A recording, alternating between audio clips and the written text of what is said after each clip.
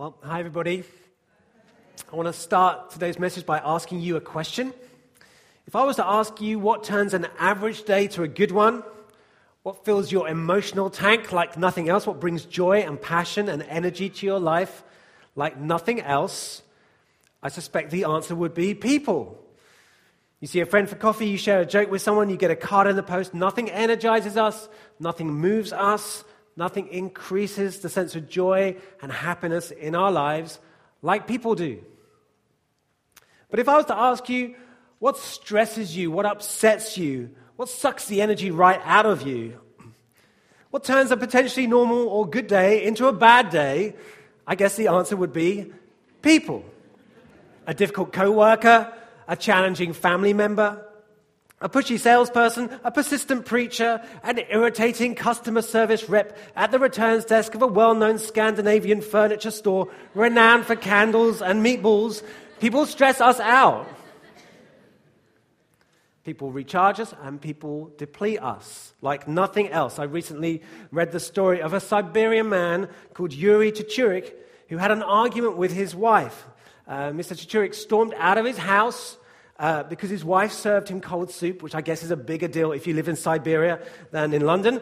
But only the problem was that when Yuri stormed out of the house, he got lost in the woods close to his house for more than a month, barely managing to survive. So this is not Beckenham Place Park, okay? This is somewhere a bit more kind of like slightly more kind of out there. Yuri said, I thought I was going to die. The temperatures were sub-zero and I was getting really weak. Yuri Chichurik, 69, ate berries and leaves in the forest and eventually collapsed in a field beside a haystack. After a month of eating hay for food and snow for water, he was found frostbitten, weak and crippled and discovered by farm workers. They took him to a hospital where doctors said he was lucky to be alive and he may have to have his severely frostbitten legs amputated. No matter what, said Yuri, that is the last time I will criticize my wife's cooking. Nothing energizes us like people. Nothing stresses us like people. Nothing moves us like people. Nothing demotivates us like people. And nothing can encourage us to grow like people. And nothing can harm our development as people do. We are in a series called Transformed, and we're looking at the subject how God really does want to change our lives. Now, right at that moment, people often make a mistake, okay? I hear this a lot as a pastor in a church, because often people want to come to God, they want to know God, they want to explore faith, but they will often say this, I just need to sort some things out and then I'll come. I just need to sort out this relationship that I know is a bit off. I need to go and sort out the money issue, which I know is just not right. I need to go and get free of this addiction, and once I've sorted those things, I'll come. I hear people say that a lot. The problem with that is that's not how the gospel works. Jesus said in John chapter 7, if anyone is thirsty, let him come to me and drink. And then streams of living water are going to flow out from within them. In other words, Jesus says, the only qualification in terms of coming to me is one thing, it's called thirst. Need. You have to be needy. You have to be aware that you have a need that you cannot answer on your own, and you have to be prepared to come and ask God to do something. You cannot clear up your life before you come to him. And Jesus says that if you will come to me thirsty, acknowledging that I'm the answer, if you'll believe in me, Jesus says, then streams of living water are going to flow from within you. In other words, the picture of water in the Bible is pretty much always about life, okay? Israel lived in the desert, so whenever you read about rivers and water, often it is a picture about life. And Jesus is saying, I will do such a deep work inside of you that something new is going to happen inside of you. There will be new life coming from within. God wants to change us inside out. Now, if ever there was an area where we need to know God's transforming power, it is this one, right? It's in relationships with people. And the reason for that is because our relationships are so vital to us. If you were here a few weeks ago, I spoke under the issue of friendship. And I talked about this fact that we are all born, every single one of us are born with a fierce desire and need and drive to connect with other people. God stamps us with his very DNA in creation. We are made in God's image. God himself lives in community, which means that he's put into our very DNA this need and desire to connect with other people, which is why when we experience loneliness, it is so crippling to us, because we were never made to live like that on our own. Always to live in connection and community to other people. The problem is this: whilst we have a fierce desire and need to connect, we have a problem. Because our relationships and our ability to build healthy relationships have been affected and distorted by our fallenness and brokenness and sin. Sin infects every area of our life, and apart from, if you like, our ability to relate with God, which it severs, which is the most serious consequence, probably sin's most devastating area of attack is in the area of relationships. As soon as sin enters the world, into the human race, relationships fragment. So I'm going to take you to a passage in Genesis 3, and if you've been around church at all, you may have heard this before, but this is the story when sin enters the world, and you immediately see what happens in terms of our ability to relate to one another. Verse 6 of Genesis 3, it says this: "When the woman saw that the fruit of the tree was good for food and pleasing to the eye, and also desirable for gaining wisdom, she took some and ate it. She also gave some to her husband who was with her, and he ate it. Then the eyes of both of them were opened, and they realized they were naked. So they sewed fig leaves together and made coverings for themselves. Then the man and his wife heard the sound of the Lord God as he was walking in the garden in the cool of the day. And they hid from the Lord God among the trees of the garden. But the Lord God called to the man, 'Where are you?' He answered, 'I heard you in the garden, and I was afraid because I was naked, so I hid.' And he said, God said, 'Well, who told you that you were naked? Have you eaten from the tree that I commanded you not to eat from?' The man said, 'The woman you put in here with me, she gave me some fruit from the tree and I ate it.'" Now, we're going to just fast forward down to verse 16. This is where God is pronouncing what is the consequence of the sin, the curse of the sin. And to Eve, he says these words: "Your desire, Eve, from now on will be for your husband, and he will rule over you." We're going to come back to that phrase in a minute. Now, immediately, Genesis 3, you see that sin, fallenness, our rebellion with God, not only has huge significance for our ability to relate to him, but it has enormous implications for our ability to relate to other people. And you see three main things immediately that enters the world and our experience, and we have experienced them ever since. First of all, this: shame enters the world. Adam and Eve, God comes looking, Adam hides, Eve hides, they cover themselves, they realize they're naked, and they cover themselves. What is that a picture about? That is a picture of shame and wanting to close over. See, whereas up to now, Adam and Eve had lived completely open, completely transparent, they have nothing to hide. Now, suddenly they're aware that everything is not right, and they start to hide. They start to close up. It's a picture of us wanting to not disclose who we really are. It's a picture of not being open anymore, not being able to be transparent. Now, the problem is this, okay?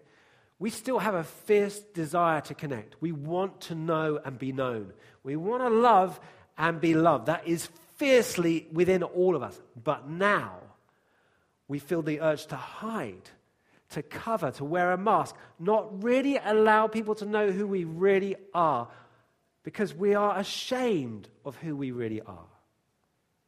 We want to connect, but we're ashamed. And the problem is this, okay? We can only be loved to the extent we are known.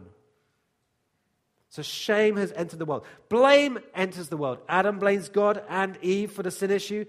Eve blames the serpent. The human race begins now to want to divert responsibility for our own sinful actions. They start to project responsibility. This is where condemnation comes. This is where judgmentalism comes. We become hypercritical of other people, basically because out of our own insecurities. So if we look for ways to adopt more assertive and superior positions from people, because actually they're the product of our own insecurities. We look to blame others so that we divert responsibility from ourselves, because we don't want anybody to see who we really are in case they work it out. Blame enters. Then conflict comes. Adam and Eve have conflict. Cain and Abel have conflict. The first murder takes place in the very first family, and it's rooted in verse 16 or verse 3, where God says to Eve, your desire will be for your husband, and he will rule over you. Okay, now that is not a picture of sexual desire. That is an issue about control and domination. God is saying to Eve, you're going to try, at your worst, Eve, you're going to want to try and control him. Adam, at his worst, he's going to want to dominate you. And this has been played out through the pages of history ever since. Control and domination between sexes, between men and men, women and women, all, again, conflict born out of the fall. One generation to the next generation, our relationships have been fragmented. It's played out around us and in our own lives. And the human race is stuck. We're stuck because we want to know, we want to be known, we want to love and we want to be loved, and yet we're infected with this disease called sin, which means that we, ever since, if you like, relationally have limped. Our ability to relate to one another in healthy ways have been affected ever since the fall. What do? Well, a few weeks ago when I spoke on friendship, I talked about the fact that when it comes to relationships, there are certain things you've got to do. You've got to do A, B, C, D, E. And if you were here, I talked about things like this. You've got to understand that relationships and friendships are critical to you. That's the way God has set this up. Okay, they are a means of grace. So if you're not connected to a church, but you're a believer, you need to get in a church. You need to find other people who can encourage and strengthen you. That's the way God has done it. It means you need to be very intentional about finding those friends. It means you need to be very deliberate about assigning lots of time to friendship. Because if you don't give it time, you won't create enough friends. Okay, we live in an urban place. People are mobile. Have you noticed how people move out of cities? It's really frustrating when your friends leave, right? And you have to keep restocking and investing in friendships. There are all sorts of things you have to do when it comes to building relationships and friendships, and that's all valid. But today I want to attack it from a different way, okay? I want to, if you like, find a different path up the mountain. In Genesis 3, just as we've seen that passage where sin enters the world, it begins with this phrase where it says that God is walking in the garden. Now, in the Hebrew word, the picture of someone walking with someone was a picture of friendship. Okay, so we still use that phrase now, don't we? Often we all refer to someone that they walked through their lives together. Well, in Hebrew culture, even more. If you talked about someone walking with someone, it is a picture of friendship. And it is a very deliberate choice in Genesis 3 to describe and imply that God's relationship with Adam was one of closeness and intimacy to the point that they are friends. God comes walking, looking for his friend Adam. The problem is Adam now has sinned. He hides away. He doesn't want God to find him. He turns away from God. And the product of turning away from God and rebelling from God is not that it just severs our relationship with God. The product is that friendship is ruined, and now these friendships are ruined. The relationships become infected. Our ability to relate to other people, to build healthy, sustainable relationships, are crippled and affected because of the brokenness in the relationship which stems from our relationship with God. Now, if that is how it is biblically, which is what it is, okay, the truth works the other way. Okay, the key to being transformed relationally, and that is what we want, right? Okay, it's all very nice having a whole series called Transformed and having nice pull-up banners and nice videos, but if nothing changes, there's no point. So we want something to change. And if you want your ability to relate to other people to change and to be able to build more healthy relationships, if you want that, then you have to reverse what's happened. And the key to building more healthy relationships is to restore this relationship with the Father. To allow God to work closely within us, to work, if you like, to learn to walk with Him again. And if you do that and you allow God to work in your lives, then the product of that will be that actually God starts to help us build relationships healthily with other people. The foundation to a healthy relationship with others is a restored relationship with Him. The more we surrender to Him, the more we give Him access to our hearts, the more God will change us from within, and the more our relationships with other people will change. That just happens. It is the natural product of a restored relationship with God. Now, right at the start of this series, in fact, it's on all the kind of like information we've had this series, is a verse out of Romans 12. And it says this. I'm going to read it to you now. Romans 12 talks about transformation. It says this: do not conform to the pattern of this world, but be transformed by the renewing of your mind. Do not conform, be transformed, be changed. By what? By doing all these things? No, not firstly. Firstly, by the, if you like, being by the renewing of your mind. In other words, Romans 12 is saying change, real change in the way we live, the way we relate, the way we build relationships. Real change there begins by change in terms of what we actually really believe is true. Change what you believe is true will change how you live your life. And if that is true anywhere, it is definitely true when it comes to our relationship. God wants to change us inside out. The gospel is not just a message of a saved soul, it is the message of a restored life. Now, one of the problems with our relationships, one of the reasons why some of our relationships are so messed up is because our hearts are broken and fragmented and we carry brokenness with us. Sometimes we tend towards looking at relationships with other people to try and give us what only a relationship with God could give us. We look into relationships with this person or that boyfriend or that girlfriend or that parent, or we look for them to deliver to us security and stability that fundamentally, in the end, only comes from Him first. In Jeremiah 2, there's a really interesting verse which can definitely be applied into this issue, where God says this: my people have committed two sins. They have forsaken me. In other words, they turned away the spring of living water. God describes Himself. I'm a spring. I'm the spring of living water. And they have dug, this is interesting, they have dug their own cisterns, broken cisterns. In other words, we try to find living water somewhere else. We look anywhere other than God. We try and build our own containers which are broken. In other words, they don't work, which cannot hold water.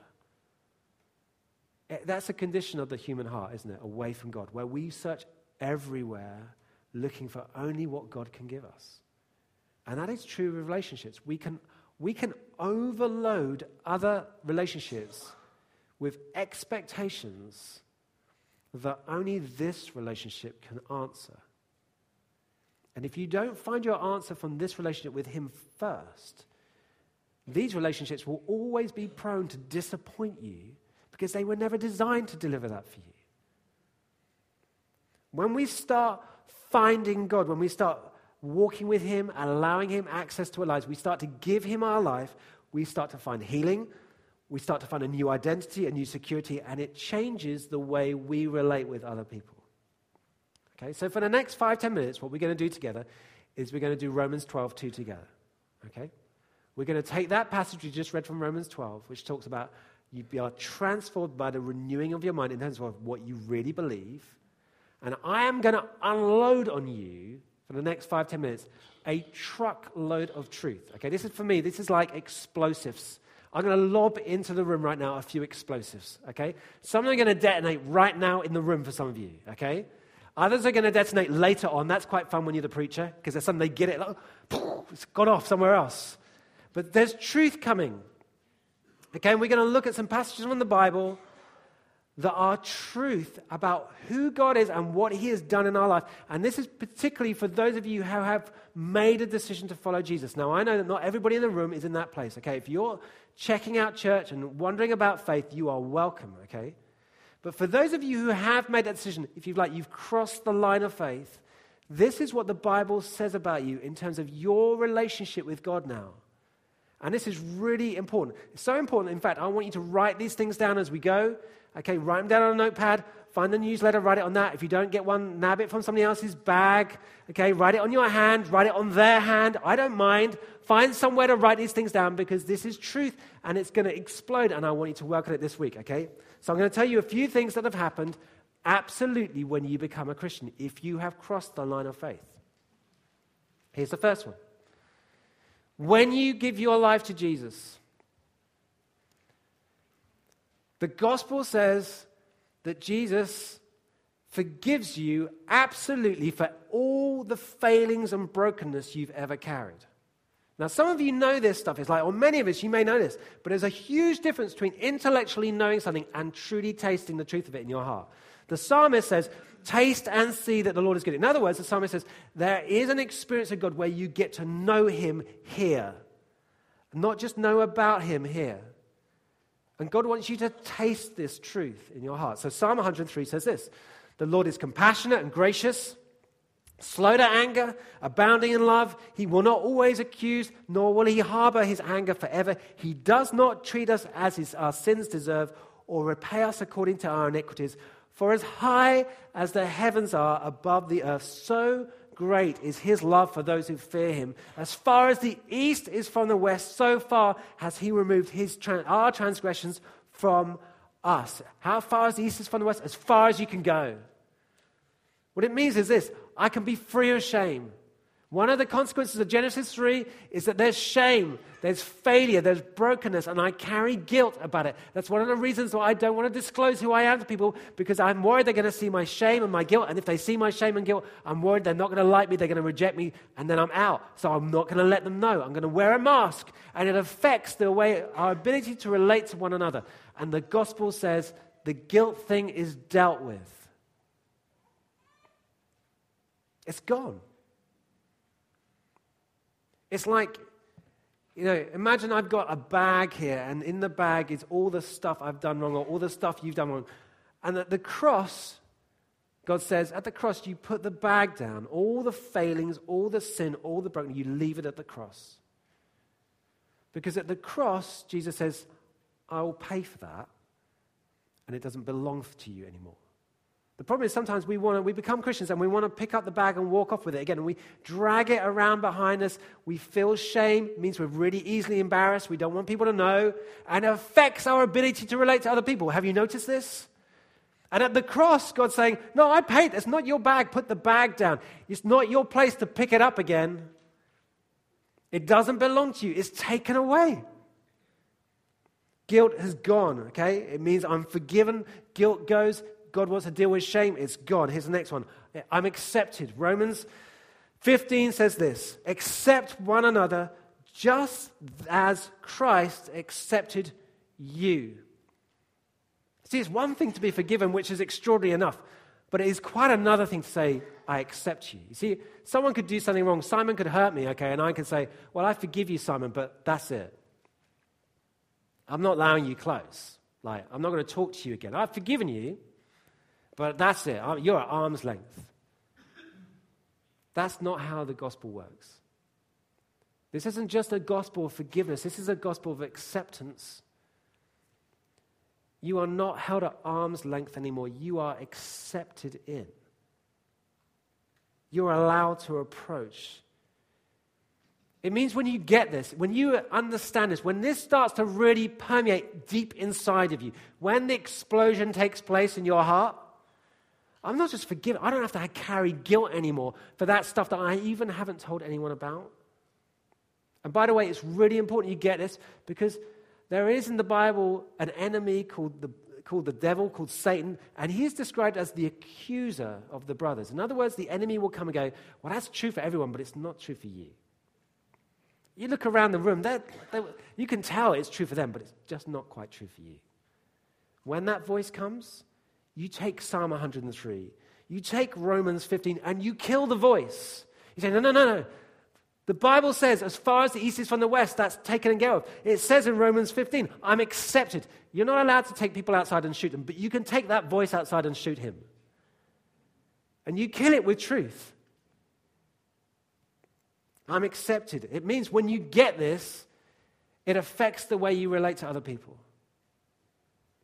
It means when I understand that the King of Kings accepts me, it means I'm free to relate to people in a more authentic way.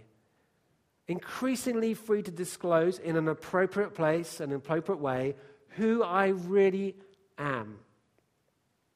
Now, people may reject me when I tell them my story, and it will still sting It's just when you're clear that God accepts you, and when you're clear you're forgiven, it may sting you, but it doesn't derail you anymore. Its impact is lessened. God wants you to get it deep in your soul. You think, I'm okay. If this person doesn't accept me anymore, I'm okay. Here's the next one. Not just accepted, Romans 8, but now I am adopted. This is huge. This is what Romans 8 says. The Spirit you receive, listen to these words, does not make you slaves. Too many believers cross the line of faith, okay, but still are enslaved to old patterns of thinking. That somehow God doesn't like me, or there's bad things about me, and we're enslaved. And actually, Romans 8 says, the Spirit you receive does not make you slaves so that you have to live in fear again. You don't have to live in fear anymore about what people are going to think about you. You don't have to be a constant pleaser to other people. You don't have to try really hard to get people to accept you anymore. Because I've been accepted. I've been forgiven. And now Romans 8 says, not only that, but I've been adopted. I'm in. The Spirit you received brought you about your adoption to sonship. And by him we cry, Abba, Father. The Spirit himself testifies with our spirit that we are God's children. Now, if we are children, then we are heirs and heirs of God and co-heirs with Christ, if indeed we share in his sufferings, in order we may also share in his glory. If you get deep in your heart that not only you forgiven, not only accepted, but you're now adopted, like you are in the family. And by the way, when it says in the Bible sonship, that doesn't mean it's just for men. It's including all men and women. It's just that in that culture, the firstborn male got the inheritance. So it says we are heirs.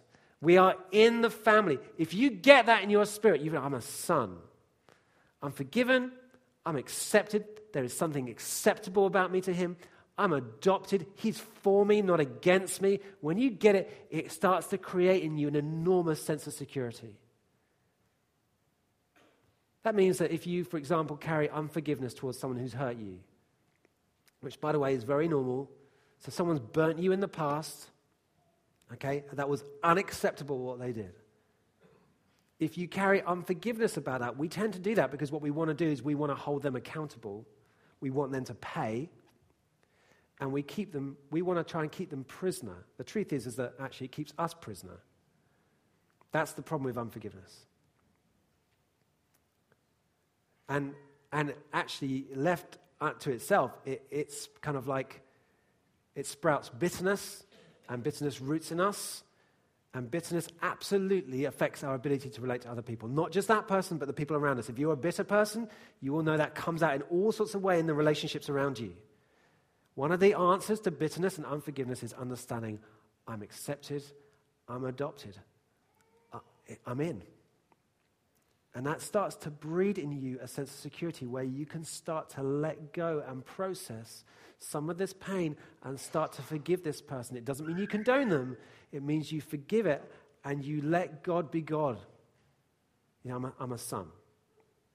I don't have to hold this anymore, and I don't have to let it hold me, because Romans 8 says this, the spirit he gave me isn't a spirit to make me a slave anymore. I don't have to be fearful anymore. I can let it go. And healing starts to come. Here's another one. Isaiah 54. There are so many verses you could pick. Okay?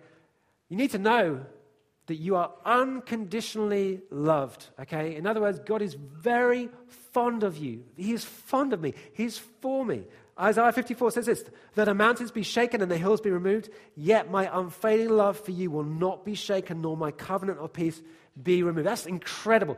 Even though the Bible says there might be seismic things happening in the world, where mountains are shaking, things are falling down, God says, my love for you will not be shaken, and my covenant of peace with you will not be removed. It's an incredible thing to know that God loves you. He's for me. He's not against me, Romans says. Psalm 23 says, surely all the days of my life he will pursue me with goodness and mercy. It's an incredible thing to know. God is for me. God hasn't got a big stick. He's not wanting to hurt me. He is not angry with me. God's forgiven me. I'm accepted. I'm adopted, and he loves me unconditionally, and it won't be shaken. Nothing can shake it. When you get that in your heart, what happens? Things like this. It means that you stop looking for relationships, and the relationships, things that can never deliver you, and you find it from him. It means for those of us who grew up not feeling loved, that drive and tendency to want to pursue relationships which are very unhealthy for you gets severed and disarmed.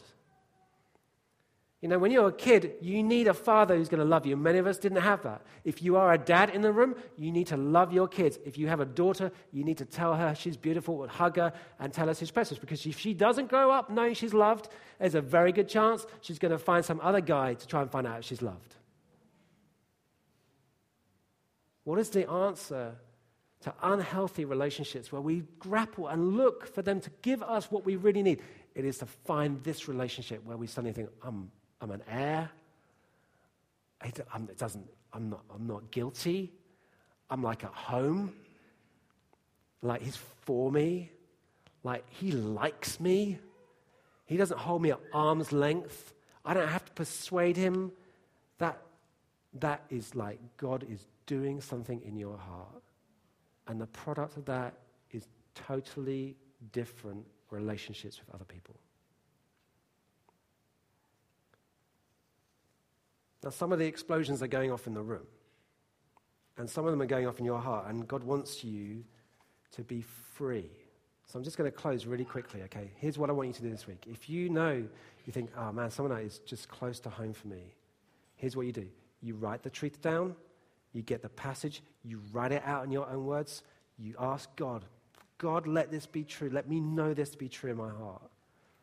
Like the psalmist said, let me taste and see this is true. Let me know this is good. Let me feel it. Move it from here to here. In John 14, Jesus says to the disciples, you believe in God, now believe in me. It's like, he's kind of going, it's like this kind of, you believe, but you don't fully believe.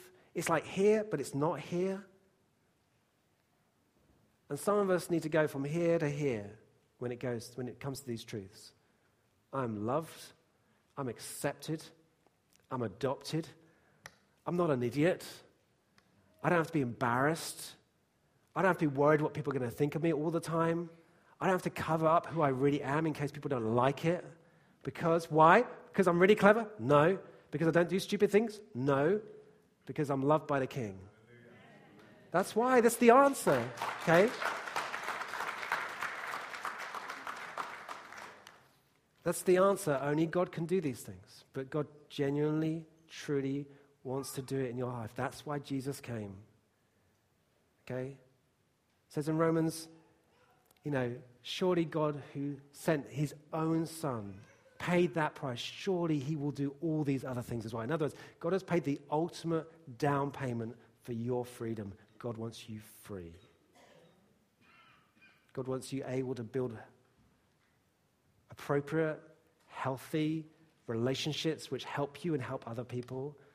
And the key to that is a restored relationship with him where you begin to live in all the good that he has for you.